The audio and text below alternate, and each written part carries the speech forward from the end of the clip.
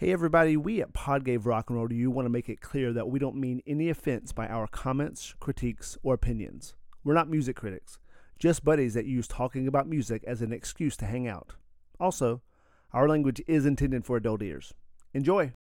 'Cause I'm in the shed house. Wish I played in a rock and roll band. Somebody give me a dollar bill so I can pass out on the jukebox singing honky tonk women. So, fellas, the big music news this week was the passing of the legend, Loretta Lynn. And I was curious because I mean, she's like old country music. Like, she's like 60s country music fame. She's like Patsy Cline era fame, but didn't die until this week at 90. What is your experience with Loretta Lynn, Neil? Honestly, I could kind of pick out her voice. I listened to a little, but I'm not that familiar. But from what I listened to, obviously she's got just that old, like, high lonesome sound. It's really nice. I know she's a legend. I'm just not super familiar. But I think I will be more familiar after her death, because I'll probably, like, go and listen to it and You'll have a little, maybe not a deep dive, but like a shallow dive. Yeah, I'll dip. And Jeff, what about you? Yeah, so she came on my radar, I mean, in a lot of ways thanks to you, Josh, because you have more exposure to kind of that genre back in the day, and really kind of more came into my mainframe when she recorded that album with Jack White. Like, I guess that was, I don't know, 15 years ago now. We were in college because, I had that album. I had that on CD, for sure. I did as well, and I played the hell out of that album. A couple songs in particular I really loved. Yeah. Slow Gin Fizz or something. Portland, Oregon, and Slow Gin Fizz, baby. Yeah, it's a great song. And that spun me down a bit of a rabbit hole of listening to a bunch of her stuff, and definitely appreciate the kind of effortless beauty in her voice and the kind of ability to soar with it. I enjoy the kind of light, the light kind of kitschy lyrics that she brings to a lot of her songs. It's just good fun, and I think that's like old-timey country music is supposed to be good fun. If it's not about hard times, it's about good fun. Yeah, and I almost feel like she was a little too, like, because, I heard her a lot growing up. I've said on this pod before, my grandparents listened to watched TNN a lot, and I spent a lot of time at their house. TNN was the Nashville network, precursor to the CMT, the Country Music Network, or Country Music Television. Television, yes. There you go. I was like, what is the T? Technology. Technology. But she was always it was almost a little too adult for me at that time. It wasn't, because her music's not super poppy, I wouldn't say, from like that 70s, kind of 80s, 90s country pop. It's very, like you said, there was some kitsch to it. It was very straightforward storytelling, which I think I appreciate probably more today than I did as a kid. Like, I probably couldn't name 5 songs off the top of my head, or at least 3 of them would be on that album that we listened to in college, Jeff, right? Yeah, for sure. With Jack White. But from everything you hear, it's like she was one of the first people to kind of write and perform her own tunes as a female artist. I think that's the big thing about her, because like even like Patsy Cline of that era was basically performing other people's songs. Yeah, so more of a trailblazer than like a hit maker. Yeah, well, although she had a lot of hits, yes. Yeah, but like, I was looking at her Spotify thing, like it looked like the most famous was Coal Miner's Daughter. It's all kind of old stuff, But yeah, I mean, like Dolly was kind of the next iteration of that, and we know her songs much better, or we know much more about Dolly Parton than we do about Loretta Lynn. She was all of her hits came from 70 onward. Most of Loretta Lynn's came pre 1970. So, but Josh, you find her to be more kind of authentic old country than the stuff that came in the 70s? Yes, because it was, and maybe more because of production value and how those songs were produced. Because in country music, there's a pretty definitive line of when production styles kind of changed. And I don't know technically enough to kind of comment on that, but if you go listen to stuff from the 60s, there's a specific sound. And when you get around 70, when you have the outlaw country, when you have the Conway Twitties and the hair and the sweat and all of the nudie suits and stuff.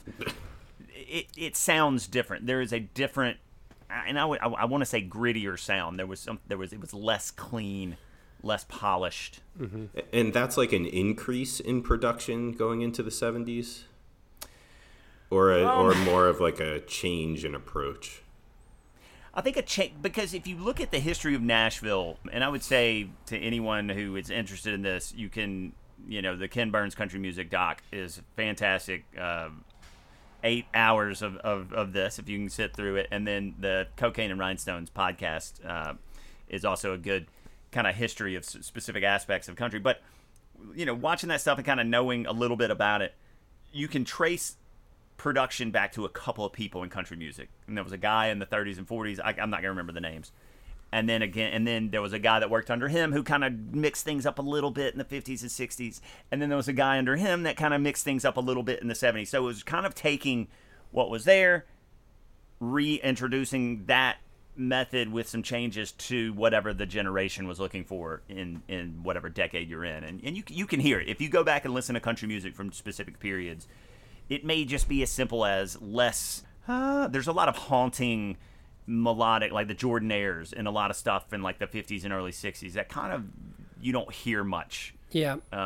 Like once you get to the 70s. And now is that less production? Is that better or worse production? I don't know. I mean, a lot of people like the 70s because there is that grit and that like kind of independent flavor to it.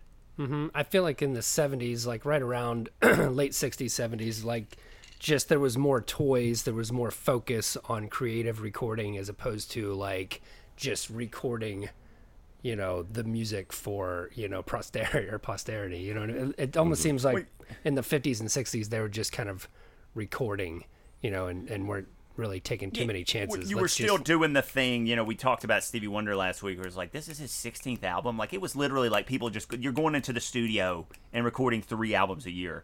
Whereas in the 70s, it's like, Redheaded Stranger's coming out. Like he's spending years recording that. And there's a lot of old elements to country to that, but there's also a lot of the 70s. Country music was not unaffected by the Flower Revolution, Mm-hmm.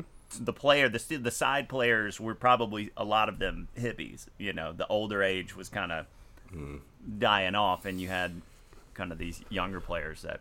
Yeah. And you can kind of hear that now, actually. I feel like we've been going through a little change in the last 5 years in country music from an overproduced, kind of polished, this is the formula, to a more independent, there's different artists now that you can find that are kind of doing their own thing and making it a little more interesting. Was that whole, like, polished country all the way from the early 90s till a couple years ago?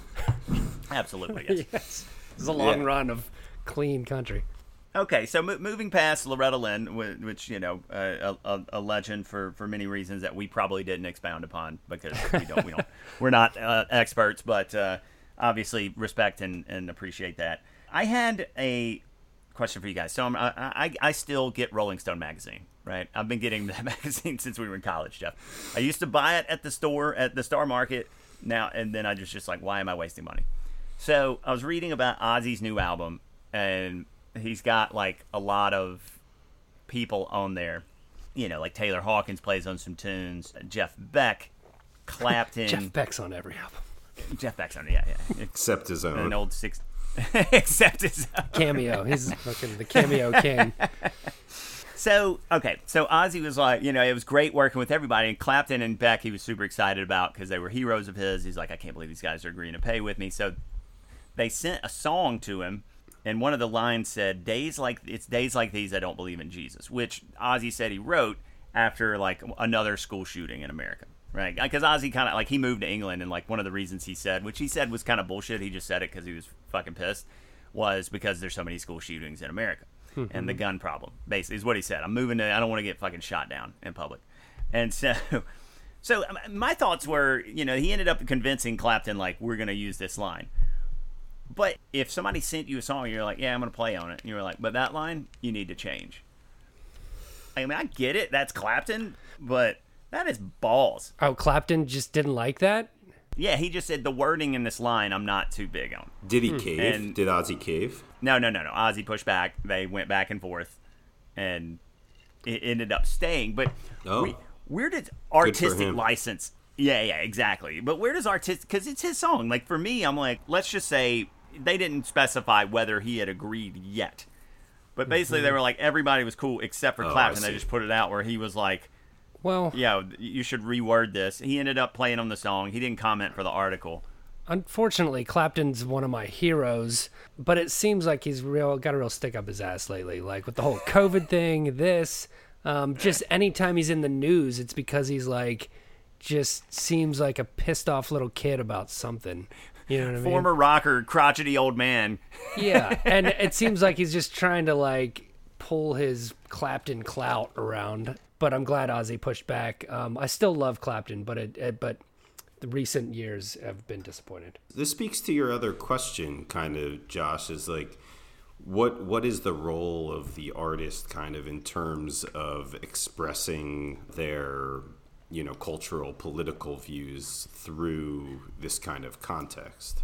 Or just if you're not comfortable with it, and maybe we're not giving him enough credit to where maybe he's not comfortable with it from that perspective and says, hey, I'm not comfortable with this, and so I'm either not going to play on it or you need to do something else.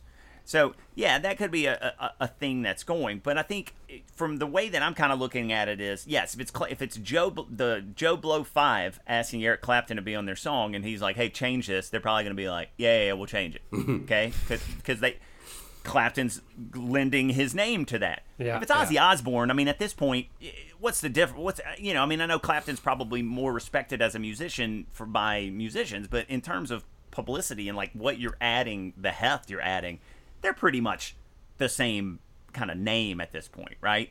So it's not like I'm not going to do it if you don't do that. Like either play on it or don't. Fucking get on with your day, Clapton. Jesus. Yeah, I agree, Neil. He should have just been like, let's do a different song. I think it's kind of corny. We like to think of songs as works of art. So somebody have completing a work and then sending it off. He wasn't, sending it off for his notes. He was sending it off so that Clapton could learn the song and play on it. Clapton just plays a really loud lick over that line.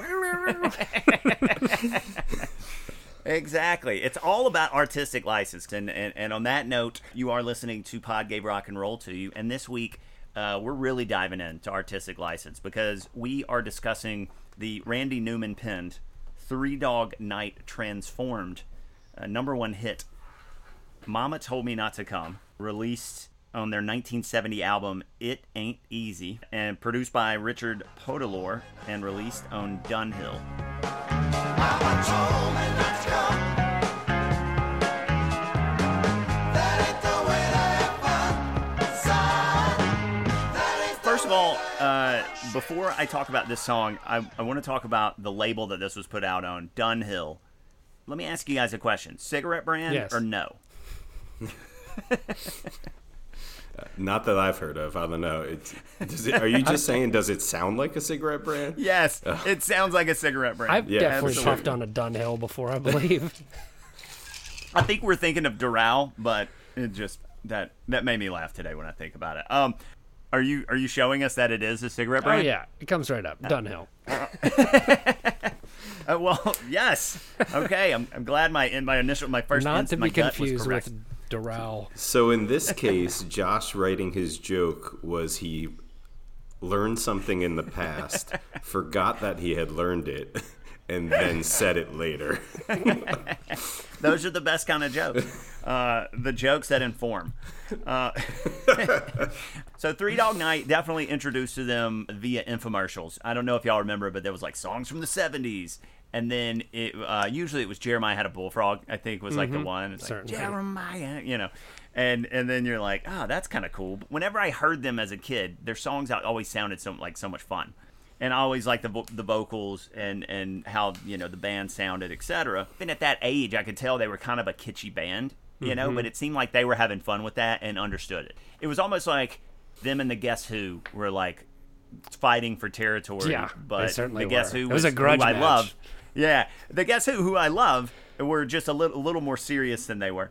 But anyway, I I bought like a double disc compilation, and I remember hearing this song and like One Is the Loneliest Number, and those were the two that I was like, oh my god, these are actually amazing fucking songs. I always love story songs, and I love how the production really caters to the lyric in this song and really builds this trippy, like hazy Stumblesville vibe around the lyrical content that just is such a fun journey to go on every time I listen to it. And the other like really cool thing I love about this song, there's an innocence there that as a kid drew me to the song and made me want to experience like, you know, the world that this guy was in, even though there was like there was also an element of danger, and maybe that's why it drew me as well. And even though I've outgrown that world now, like revisiting it, I still want to go back there, you know, occasionally. And I think if you hear this and you can't imagine like being in that world ever, like if I was 50 and I was just like, ugh, who would want to do that?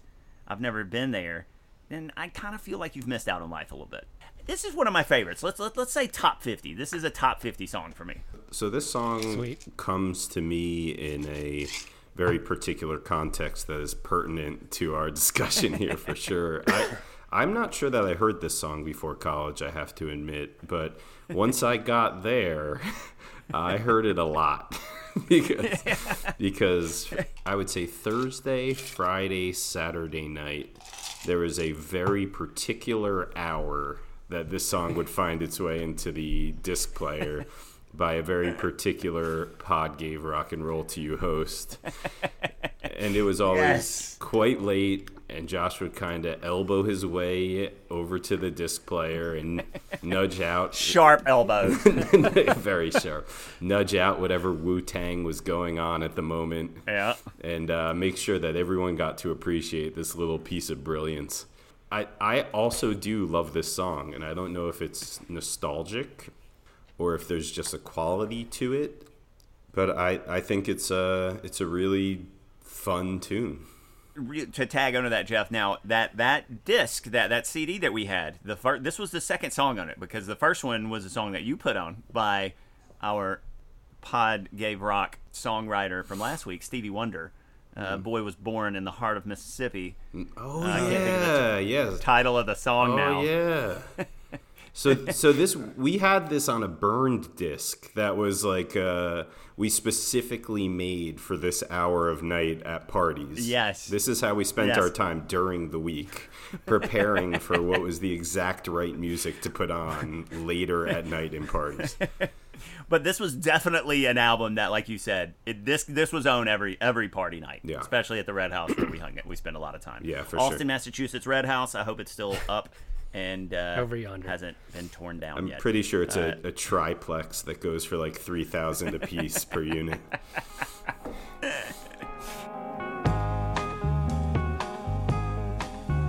Want some whiskey in your water, sugar in your tea. What's all this crazy I question? too love this song. It's funny, a couple weeks ago I actually put it on a playlist for us to use as album inspiration for our recording here in a couple weeks. Nice. For the guitar specifically, for the production, the guitar sound. I just really loved it. This has never been one of my tunes that I'm like, ooh, I fucking love that. But, you know, just the fact that it inspired me a couple weeks ago, just from its production, is pretty awesome. The song as a whole is such a performance. Like, the guy singing is so over the top and comical.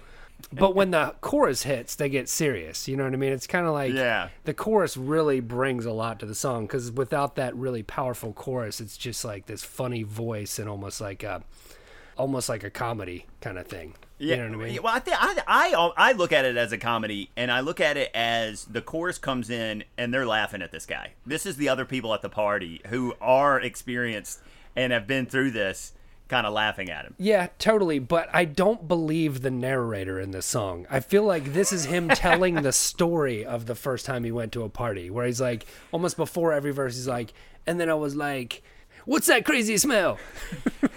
So you're saying you think this is a guy at another party He's later got a being good like, buzz going. He's all and he's like, let me tell you about the night I went to. I love that.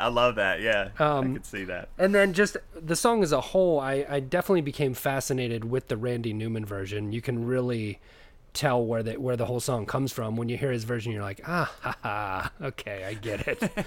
Oh, Randy, again, you playful motherfucker. But this version specifically, I do love it.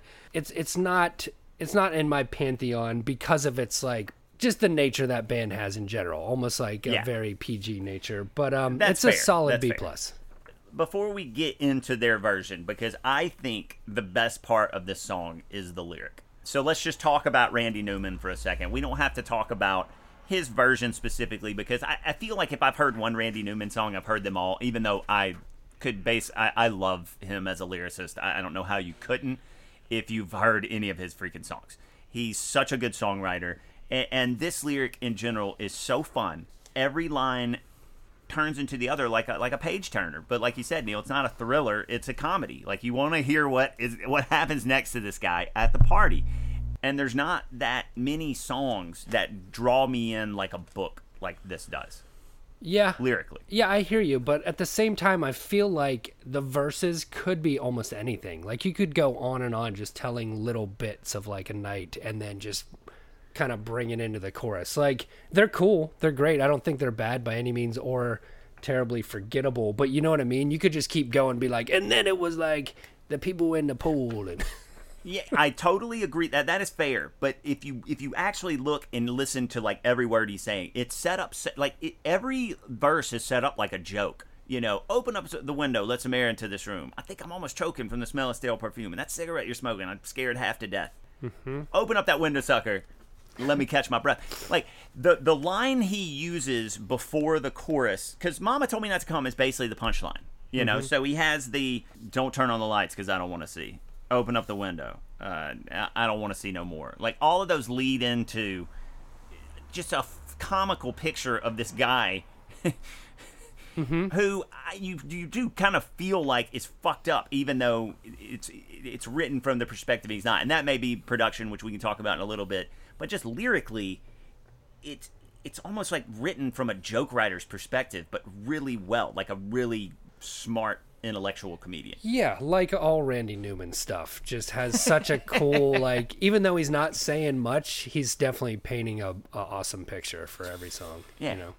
Yeah, I think that's exactly right, that they're setups and punchlines, and I think that's done purposely, and it comes through when you like really see it on the page. But there's also a cleverness to the way the lyrics are written, because you feel like you're there. Of course, you can close your eyes and imagine the scene, and that's partially because we've all seen that scene. You know, we've all seen that in different places. But it's different than saying like, oh man, it's stuffy in here.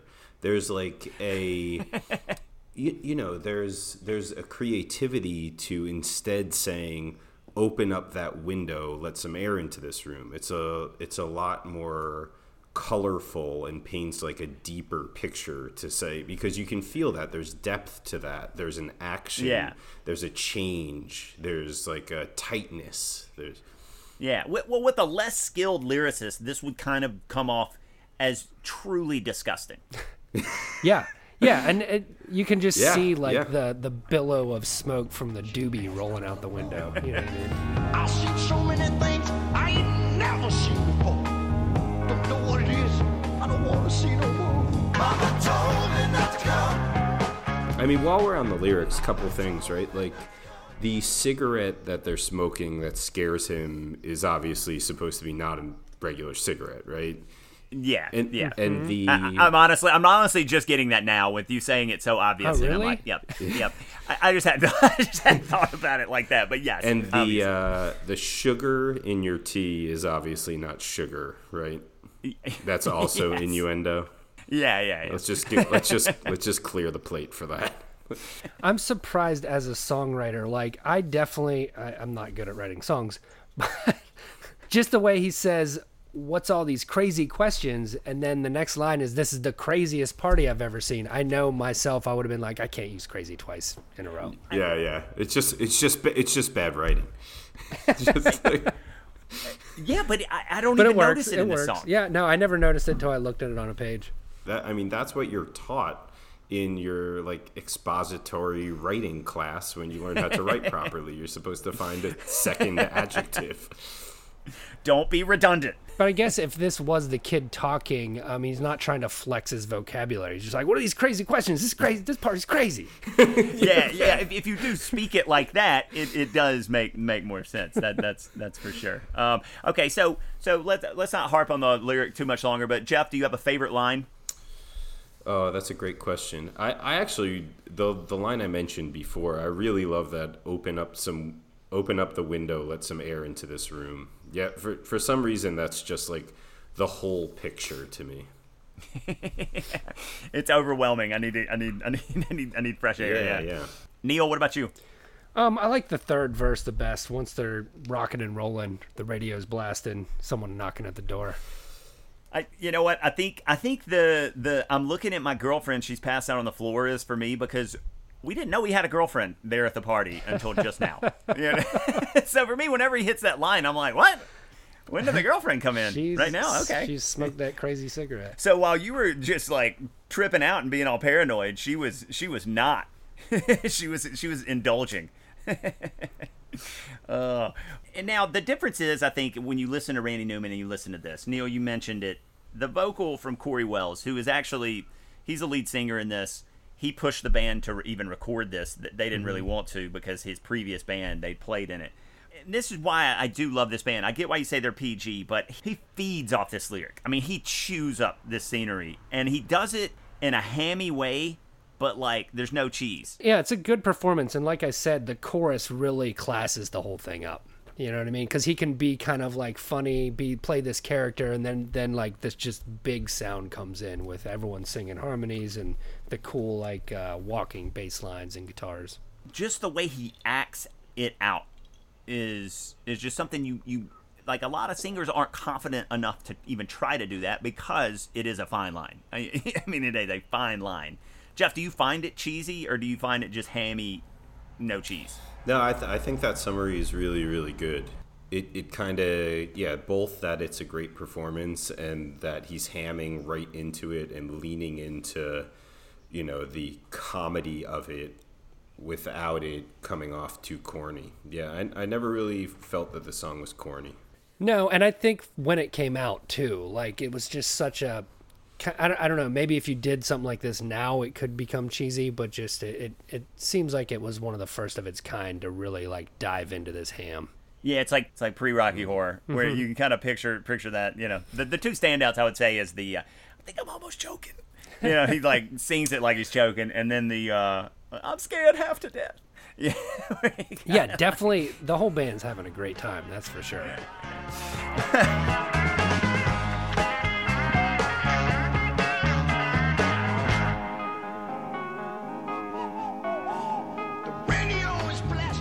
Melodically, I mean, the song is basically just 1/4 with some variations on those two chords. And so, melodically, it's not doing a whole lot. I mean, it really just kind of flows and flows and flows and flows. And it's just moving along. Yeah, right? Melodically, but the music, there's a lot of little musical changes. The what's going on in the chorus, and then the bow down. There's a lot of musical movements, but it's not melody focused like vocally. But I think the simplicity of the melody allows for that kind of carefree vibe, because there's not that many changes. It allows kind of the production and the music to kind of find their own ways to create dynamics, which they do an amazing job of. I mean, speaking of which, the production was done by Richard Podolor, who was a recording musician in the 50s and early 60s, and then he was an audio engineer for some early Dead albums, the Monkees, but then he kind of made his hay producing Steppenwolf and then Three Dog Night, which you kind of see the escalation there to that. But I think, he makes no mistakes in this song. I don't know how much of this is Three Dog Night or how much of this is him, but there's really just bass, guitar, Wurlitzer, drums. Yeah, and a lot of I mean, voices. Yeah, it's a kind of music and production. Just one thing I noticed is the way, like, right from the start, the instruments are almost drunk and wobbly with the Wurlitzer, the squealing guitar. Like, Yeah, all the instruments have been overserved. Yeah, Overserved? Maybe just right. I think this song really benefits from being listened to on headphones. The first handful of times I listened to it, I was in my car this week, and then today when I was tightening up my preparation for the pod, I had to make sure I got it on headphones. I think the first bit of Wurlitzer comes into your left channel, and then the drums come into the right channel, and you can feel them kind of pushing back and forth into one another, and the vocal comes in stereo right down the middle, and the song just has such a full vibe already by that point. The other thing that I think I underappreciated before I listened to it on headphones was what you were talking about, Neil, about the walking bass lines and the walking guitar riffs, especially later in the song, and the kind of breakdown of the mama told me, and those walking, just those kind of simple blues walking guitar riffs that are like they just carry you forward with the song. Yeah, I feel like I haven't learned it yet, but I feel like the bass is walking up and the guitar's walking down. They meet in the middle at some point because like bam, bam, and the bass is like bo-do-dum, bo-dum, It's really cool. Like it's so powerful what they do in that chorus. Like it gives it muscle. It gives the song muscle that it doesn't have. Because like you were saying, the Wurlitzer is so wobbly, and it wow. I probably always thought that was bass until a few years ago, but and then the guitar, all it's doing is a couple little like a little like ghostly little hits here and there during the verses. Yeah, and then when the guitar comes in the chorus, it's played through a Leslie speaker, so it's wobbling too. It's whoom, whoom, you know what I mean? It's playing through an organ speaker. Everything, the way, I don't know, in this production and in the instrumentation they choose and the notes they're choosing to play, it kind of is all together. It really creates this vibe around this very specific lyric of a trippy, like, you get more fucked up as the song goes along. And by the end, when all of these voices are coming at you and all of those guitar, the walk up and the walk downs and all of this stuff, it's just an overwhelming sensation, which is kind of what you're probably supposed to get from this guy's perspective. And then to that crazy ending where it's almost like shit's spinning now. You're looking at the TV, it's going up and down. It's time to pass out. Where everything kind of falls out. It's just and it's just him hitting a couple circusy piano licks, Just one thing to note that I didn't know before. I guess Wikipedia said Donna Summer was singing backups on this. No way. Yeah, uncredited Donna Summer. Well, we should take this moment to say, so Corey Wells, as I mentioned, lead vocals. Chuck Negron and Danny Hutton, background vocals. Mike Alsop, guitar. Joe Shermy on bass guitar. Floyd Sneed playing the drums. And Jimmy Greenspoon on the Wurlitzer. And then, uncredited Donna Summer was back there doing some stuff as well. I think similar to what I commented on in the Warren Zevon song, I think there was a lot of bad white dancing and winking in the studio. Like, yeah, groovy. That ain't the way to have fun. No.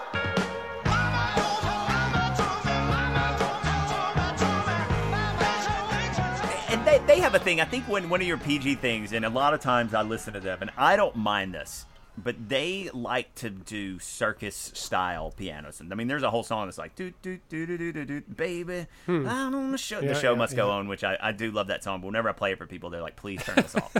But this song has the beginning, like some of that in it, like some of that playing that the keyboard does, especially on the stops. Makes it a little circusy. Like we're in the fucking big what is that, the big ring or the big top? Big top. We're under the big top now. The 3-ring circus is the big top. Mix them up. We're under the big top now. And I think they like to go there, and I like to go there with them, So in saying that, Jeff, why don't you give me your favorite part of this song? Yeah, I guess before today I would have said the boo doo doo doo doo doo doo doo, those kind of transitions between the verses, I think are just this kind of nice like resetting, Yeah. recentering. But my favorite part really, after listening specifically on headphones, like I was saying earlier, is that Mama Told Me, the breakdown at the end with the everything is kind of firing on all cylinders, and the lead guitar is walking like a traditional blues walk line, and I'd say that's my favorite part. Yeah, they're giving us a Three Dog Night-a-Palooza there at the end, similar to our Stevie Palooza from last week. It was a callback, fellas. It may not have been a good one, but I'd like it to be acknowledged. No, but Jeff, now in saying that that's your favorite part, do you like the whistle? Again, I've heard this song, Thanks to You, probably 300 times minimum, and I never heard that whistle before I listened on headphones today. And I was like, oh shit, there's a little whistle. But do you notice how not clean it is? Oh yeah, which I love. Wrong notes. It's like a dude like at the party who is trying to whistle to the song that is being played. He's trying to whistle to the girlfriend that's passed out on the floor. You can't do raga. Neil, what is your favorite part of this song? Well, I'll quote Josh Bond here. I like the muscle in the chorus. No, I mean, just like the way the guitar is being, like those notes are hit with concrete, like boom, boom, boom. Like it's got a lot of power. And like I said, I had flagged it for inspiration for my own recording. So yes. Nice. Yeah. I think if I can't just say the lyric or his delivery, which I think are like just my two, that's what sticks out to me. But if you listen to this song, the mama told me, mama told me, mama told me, that ain't the way. Like how they're just going at each other vocally in the end there. It rivals the Five Stevies. Yeah, combined with the guitar licks that are being played and that Wurlitzer that's just so fantastic throughout. I mean, it's hard to say that it doesn't peak there at the end. At some point during the end, where you can cherry pick whatever part of that, but I think at some point in the end, it's fine. But just a couple fun facts on the song before we move on. This did hit number 1, and Randy Newman, I think, Corey Wells said that Randy Newman called him years later, and or would call him every now and then and be like, "Thanks for putting my kids through college," because this was his first penned song that hit number 1, and oddly enough, he wrote it in '66, I think, or '67. And then Eric Burdon was the first person to record it on his original solo album, which a lot of the way that, and I had never heard that. That's the dude from The Animals? Yep. Yeah. Like the piano and stuff is in his version, the way that Three Dog Night plays it. So they're taking a good bit from his version as well. So I almost feel like he should almost get some of the credit for writing this song as well, but it's all Newman. Another fun fact I read, to tack on some more fun facts, was that this was the first number 1 on the very first Casey Kasem countdown. Yeah, it's great. Here we have Three Dog Night. Well, you know what else can do no wrong is Vibe Time. And so, Jeff, I know you've been under the weather lately, but are you ready to bring us into Vibe Time? Oh, yeah. Well, cue the music in 3, 2, 1. Mama told me. Was that Jeremiah? That's what happens when your Spotify algorithm plays those songs back to back automatically.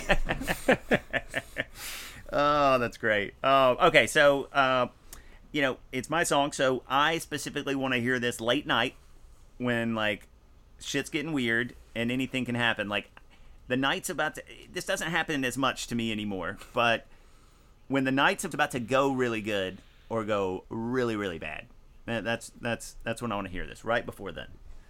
Right before decisions are being made. Yeah, I'll definitely agree with that. It's a perfect song for any kind of after party. But what I want to do is do another one of my YouTube supercuts and put just clips of Euphoria to this song. Specifically end with the climax at the end with Fez beating the shit out of Nate at the start of season 2. Mama told me, Mama told me. Hilarious. Bravo, Neil. Bravo. thank you. Jeff, I don't know how you're going to follow that, but when do you specifically want to hear Mama Told Me Not to? Yeah, I mean, this song it's a late night, late party. Everyone's cooking already for sure, and I mean that's where it will always live in my heart. It's just too nostalgic for that moment. I like that it's like it could be a propellant to like continue the night when the night otherwise would be fizzling It's a propellant, out. for It's like, sure. Absolutely. This party's ending, but is the night ending? It's like, I have the remedy. A little 3-dog night. Mama told me not to come. Well, speaking of extending the night, propelling ourselves into the night, why don't we slide under the influence and talk about the influences, what it sounds like, where it came from, what moving forward, just one of those things or all of those things. Jeff, what does this song remind you of, etc.? Yeah, I mean, we touched on it earlier, but it sounds a lot like those bands from the same era, but the production is really unique, and the kind of the kitschiness of the lyric having its root with Randy Newman makes it quite unique. Yeah, I don't have a great answer for you other than the bands we mentioned earlier. Yeah, I mean, this was tough because, other than, like the contemporaries, your Steppenwolfs, your Guess Who, kind of those bands of that era doing kind of this style of rock, this is influenced by Los Angeles. I would say old school songwriting, Brill Building, all the way to like Rodgers and Hammerstein. I think he's just of that ilk when he writes songs. And combined with like some 60s, psychedelic shit. And then moving forward, like I can hear remnants of the production and the writing in anything from like Bohemian Rhapsody to like Jimmy Jazz to even something like American Dream by LCD Sound System, and even some of like the stuff that the Arctic Monkeys have kind of moved to a piano flavor of rock lately, and even some stuff like that. Yeah, and I'll agree with you guys. I mean, just their contemporaries, it really reminds me of Guess Who, No Sugar Tonight, Put the Lime in the Coconut, Harry Nilsson, Spill the Wine. Nilsson's a great comp, yeah. Spill the Wine, for sure. And just the way they're performing those vocally, you know what I mean? Yeah. Musically, it definitely, it's also contemporary, but it reminds me of Creedence, just the Born on the Bayou kind of. Yeah. I didn't hear that, but yeah, you're right. And then I was also looking at just like songs that are similar, like Cautionary Tales or just stuff like that. And it led me down a road of Pink Floyd. And I think it'd just be hilarious if Pink Floyd covered the song, just kind of like, what are all these crazy questions they're asking me? It'd be a lot more spacey. This is the craziest party. So much echo. Yeah. But I agree with you, Jeff. There's something singular to me about this song, and I think that's why it just kind of has stuck with me for so long, and it's something that I can always go back to and enjoy. But speaking of going back to something and enjoying it, guys, I think it's time we slide under the covers for the second time in 2.5 weeks. So talk about the covers of this song, with which there were plenty. Neil, you wanna get us started on this round? Yeah, I was excited to hear that the Animals or Eric Burdon had done it, but I was underwhelmed a little bit. It can't hold a candle to the 3-Dog Night version. Yeah. Like I said, the Randy Newman, that's on one of my new favorites. The way he wrote it is a little different. Just even the way he performs that. That ain't no way to have fun. It's kind of like, that ain't no way to have fun. Just, yeah, it's a little bluesier, and he's got Ry Cooder playing the slide. Yeah, on there. And then I listened to some others that were underwhelming. Wilson Pickett's was actually pretty good, but I listened to Jackson 5 and Tom Jones, and that was a no-go. I thought the Jackson 5 one was interesting. I liked how Michael sings the verses, and then the older brothers kind of chime in on the thing. It gets a little, it goes off the rails at a certain point, but I was into it for a good minute and a half. Yeah, I'm going to make a really ironic critique, I think, of the Tom Jones version, because it almost made me angry, because I was like, it's just the song, but it's Tom Jones, and he's even performing it in the same style. But of course, it's a little ironic to it's a ham and cheese sandwich. yeah. But it's a little ironic to like critique him for just pulling the same song when, you know, it's a cover to begin with. So, yeah, pretty much. It's just so over the top. Yeah. My favorite version by far was the Randy Newman version. Just there's this like authenticity to seeing like, oh yeah, this is what he intended here. This is, and there's like a more classic kind of blues melody to the vocal with the kind of walk down at the end of the at the end of the chorus vocal. I agree, Neil. That went right on my main playlist that I hope that it will cycle through from time to time. I also listened to one more by this artist Carmel, because the Spotify list goes on forever. Like, you can just keep deep diving on this. It really does. Yeah. And it was really cool. It was a very like creative, jazzy, avant-garde. I like that genre. It was actually really cool. I mean, like, just the music in general was really nice. And then you can barely tell it's this song, but every once in a while you're like, oh yeah, it is a cover. Mama Told Me Not to Come. Yeah. Randy Newman, that's more of like it's really more of a story song. Yeah, and I agree with y'all. I mean, there's that one, and then there's just the originality that Three Dog Night interpreted to this. They took the artistic license. They did this is the day I don't believe in Jesus, and we're like, I got it. I'm running with it. Like, I know exactly what to do with this, and they did it, and it's perfect.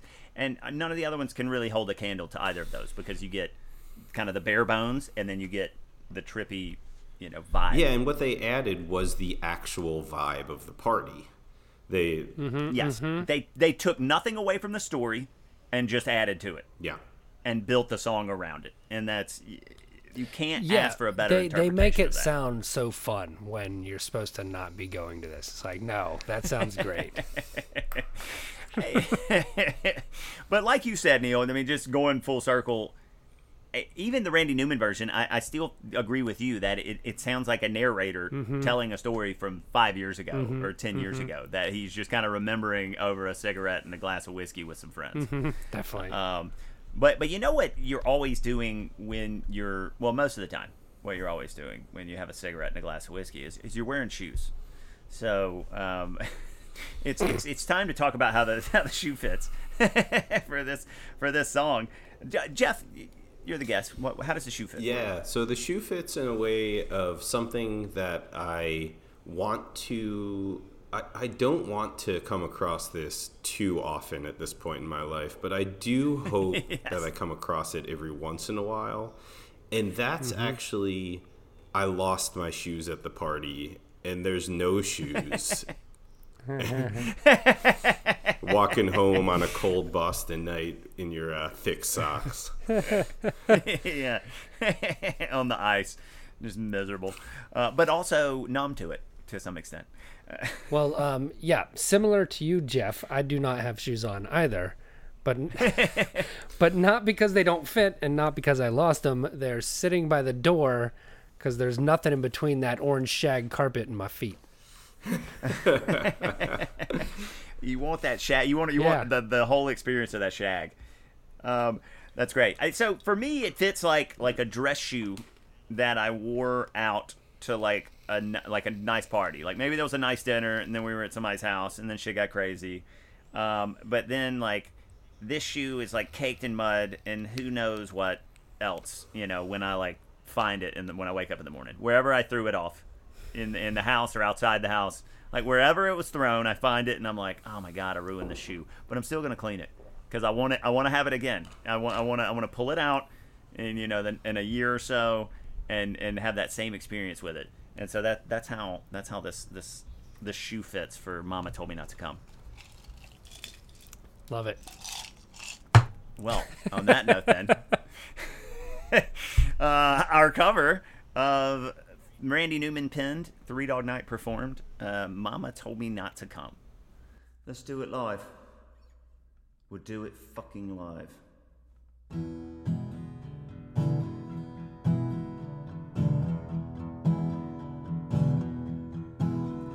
Want some whiskey in your water, sugar in your tea? What's all these crazy questions they asking me? This is the craziest party that could ever be.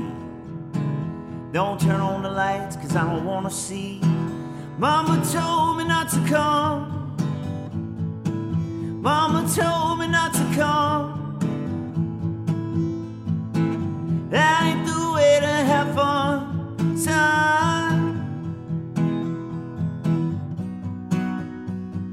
Open up the window and let some air into this room. Think I'm almost choking from the smell of stale perfume. And that cigarette you're smoking about to scare me half to death.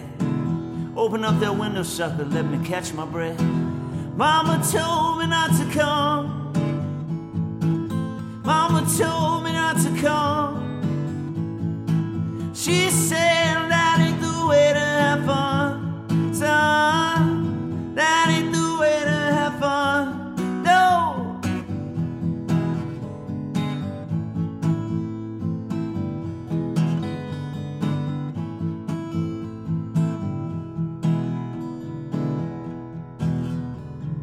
Radio is blasting, someone's knocking at your door. Looking at my girlfriend, she passed out on the floor. I've seen so many things I ain't never seen before. Don't know what it is, I don't wanna see no more. Mama told me not to come. Mama told me not to come.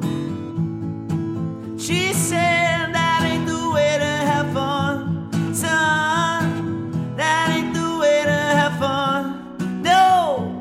Mama told me, mama told me, mama told me, told me, told me, yeah, yeah, mama told me, woo.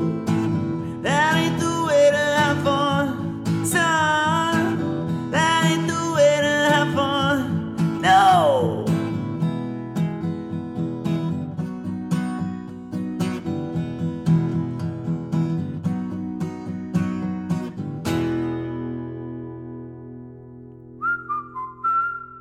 The cover you just heard was performed by Josh Bond. Thanks for listening to Pod Gave Rock and Roll to you. If you like what you heard, please subscribe and rate on Apple, iTunes, and Spotify, or wherever you listen to podcasts. If you'd like to communicate with us, you can find us on Twitter and Instagram, Patreon, and even Reddit under the handle @PodGaveRock. Next week is our guest's Mr. Jeff Gross's week. So, Jeff, what will we be discussing? We're going to fill in a hole in the Pod Gave Rock catalog and do our first Simon and Garfunkel song. We are going to dig into The Boxer. Can't wait.